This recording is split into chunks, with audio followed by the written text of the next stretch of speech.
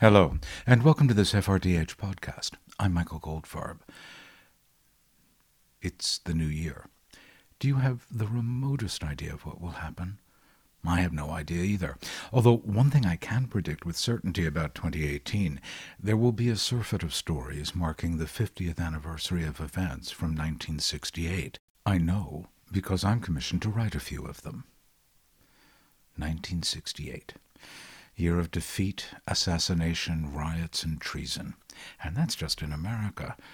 There were near revolutions in France and Czechoslovakia, an early demonstration of the violence which would consume much of Latin America over the next quarter century in Mexico City. We still live with the cosmic echo of those events. It's good to remember 1968 via news media, but I wonder what lessons people who didn't live through these cataclysms will learn. I remember 1968 very well. I was a sentient being on the cusp of adulthood. I finished high school, started college, and in between did my first work in public radio. One thing I can say with certainty is we did not look back 50 years to understand the circumstances we found ourselves in. I can't remember a single article or commemoration about the events of 1918. There may well have been reflections on the 50th anniversary of the end of World War I in November 1968 in the newspapers, but as that anniversary coincided with the tumultuous election of Richard Nixon, I wasn't paying attention. We certainly didn't sit around listening to pop tunes from 1918 on an oldies station, although I've always had a fondness for I'm Always Chasing Rainbows, a top hit of 1918, possibly because it nicked its melody from Chopin. How did I know that tune? Cultural osmosis, I guess. What I'm getting at here is that in 1968, I was transitioning from adolescent to adult as a paradigm shift was occurring in American society and culture. It was a blessed coincidence. But today, I'm not sure. Despite the dynamic growth in internet platforms that deliver culture for free and seem to be changing society at astonishing speed, the paradigm shift at the top in American politics has not created a paradigm shift in cultural political activism in response to it. People are looking back to the 60s, to 1968, looking for a lesson, acting out as if it was still 1968, when pretty clearly it is not.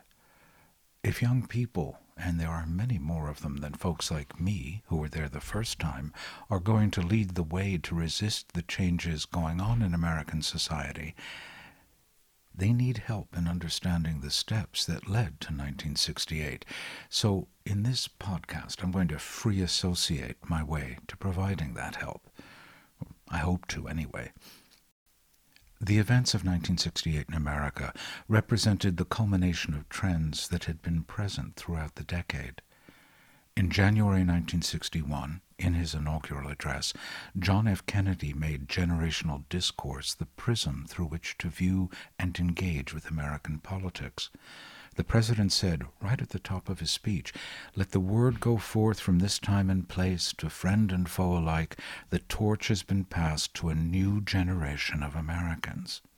Kennedy went on, "Born in this century, tempered by war, disciplined by hard and bitter peace, proud of our ancient heritage, and unwilling to witness or permit the slow undoing of those human rights to which this nation has always been committed, and to which we are committed today at home and around the world." The generation he was speaking of was my parents' generation, just a few years younger than he, and who had voted for him, but in other ways his view was passed down to us. The ideals the handsome, vigorous man espoused were impossible for any politician to live up to, and the promises inferred from Kennedy's rhetoric, particularly on human rights, could not be delivered by any democratic political system because, in order to maintain power, voters need to be pandered to, even as hard decisions about governance are taken. You campaign in poetry, then govern in hypocrisy or hypocritical prose.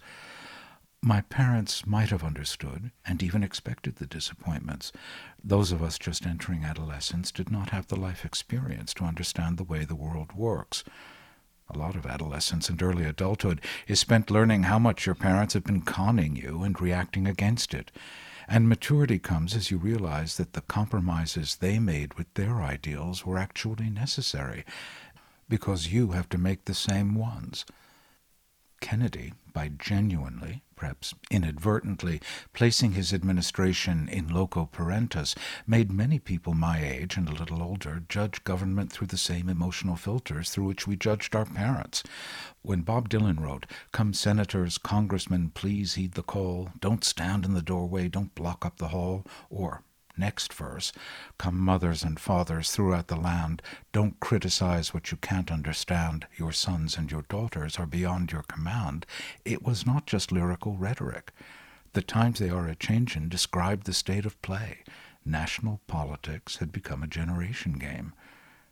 Dylan recorded that song in October 1963, and Kennedy was assassinated precisely 1 month less a day after the studio session. The generational river of disaffection with America, felt by many, not all, was already trickling along when Kennedy's murder sent it into full flow. Hard rain drove it to flood stage by 1968. 3 great issues became entwined with generational psychology: civil rights, Vietnam, sexual morality. The activism that surrounded each brought forth forces of reaction from the right, but also from the left. Civil rights came first, and right-wing reactionary violence was immediate.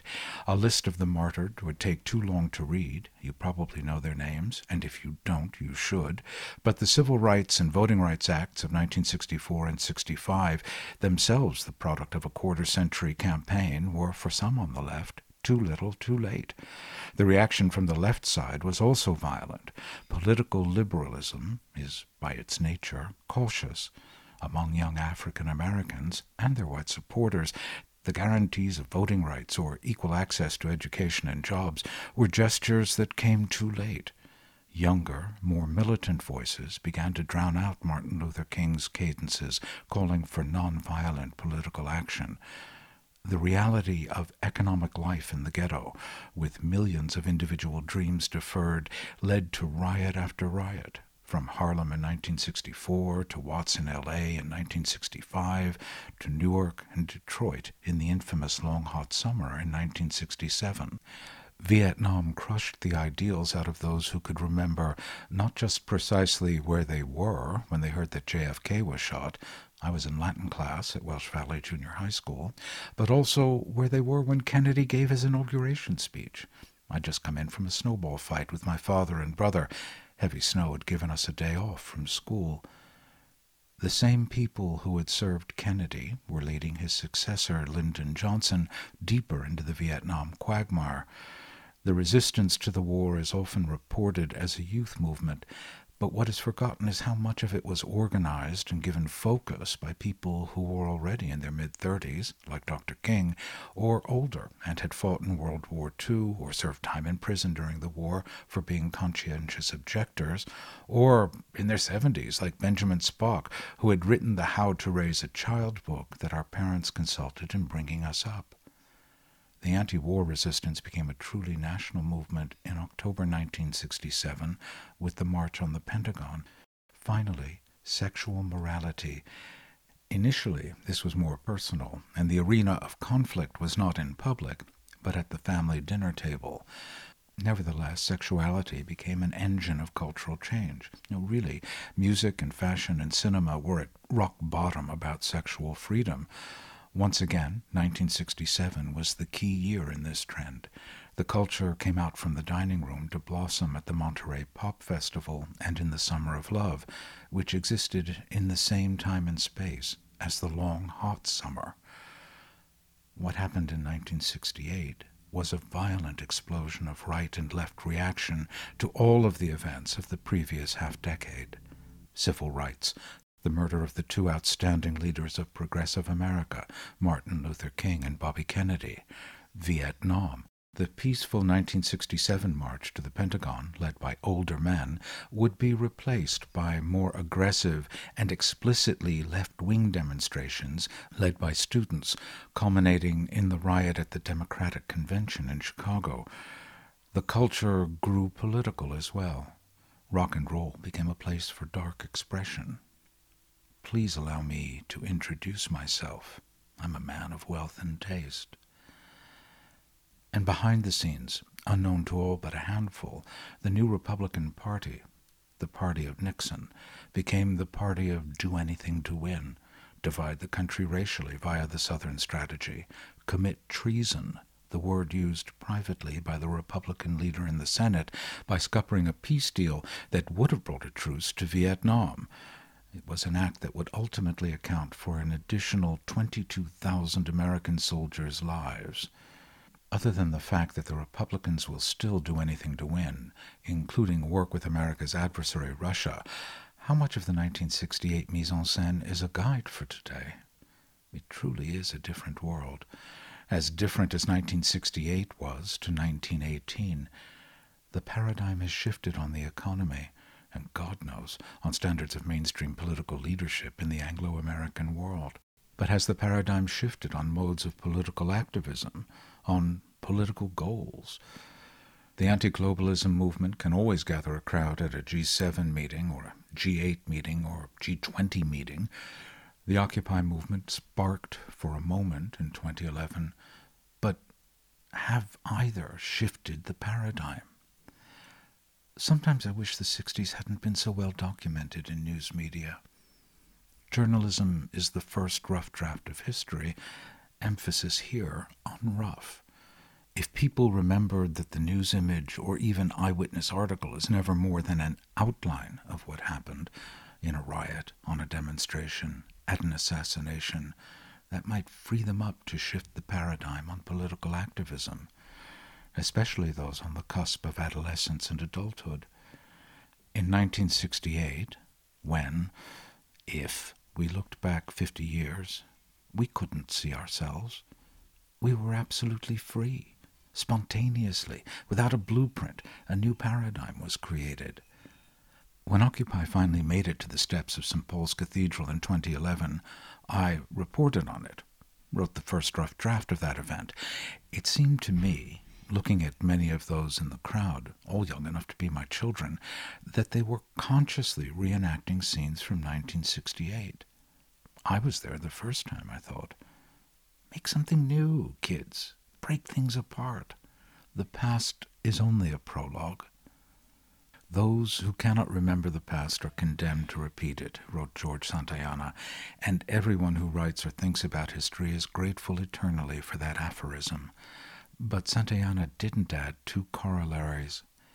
Those who remember the past too often are also condemned to repeat it, as are those who remember it incorrectly. And that's all for this FRDH podcast. You can hear more, lots more, at the website www.goldfarpod.com, and while you're visiting, you can make a donation. Please do, to keep these podcasts coming. Thanks.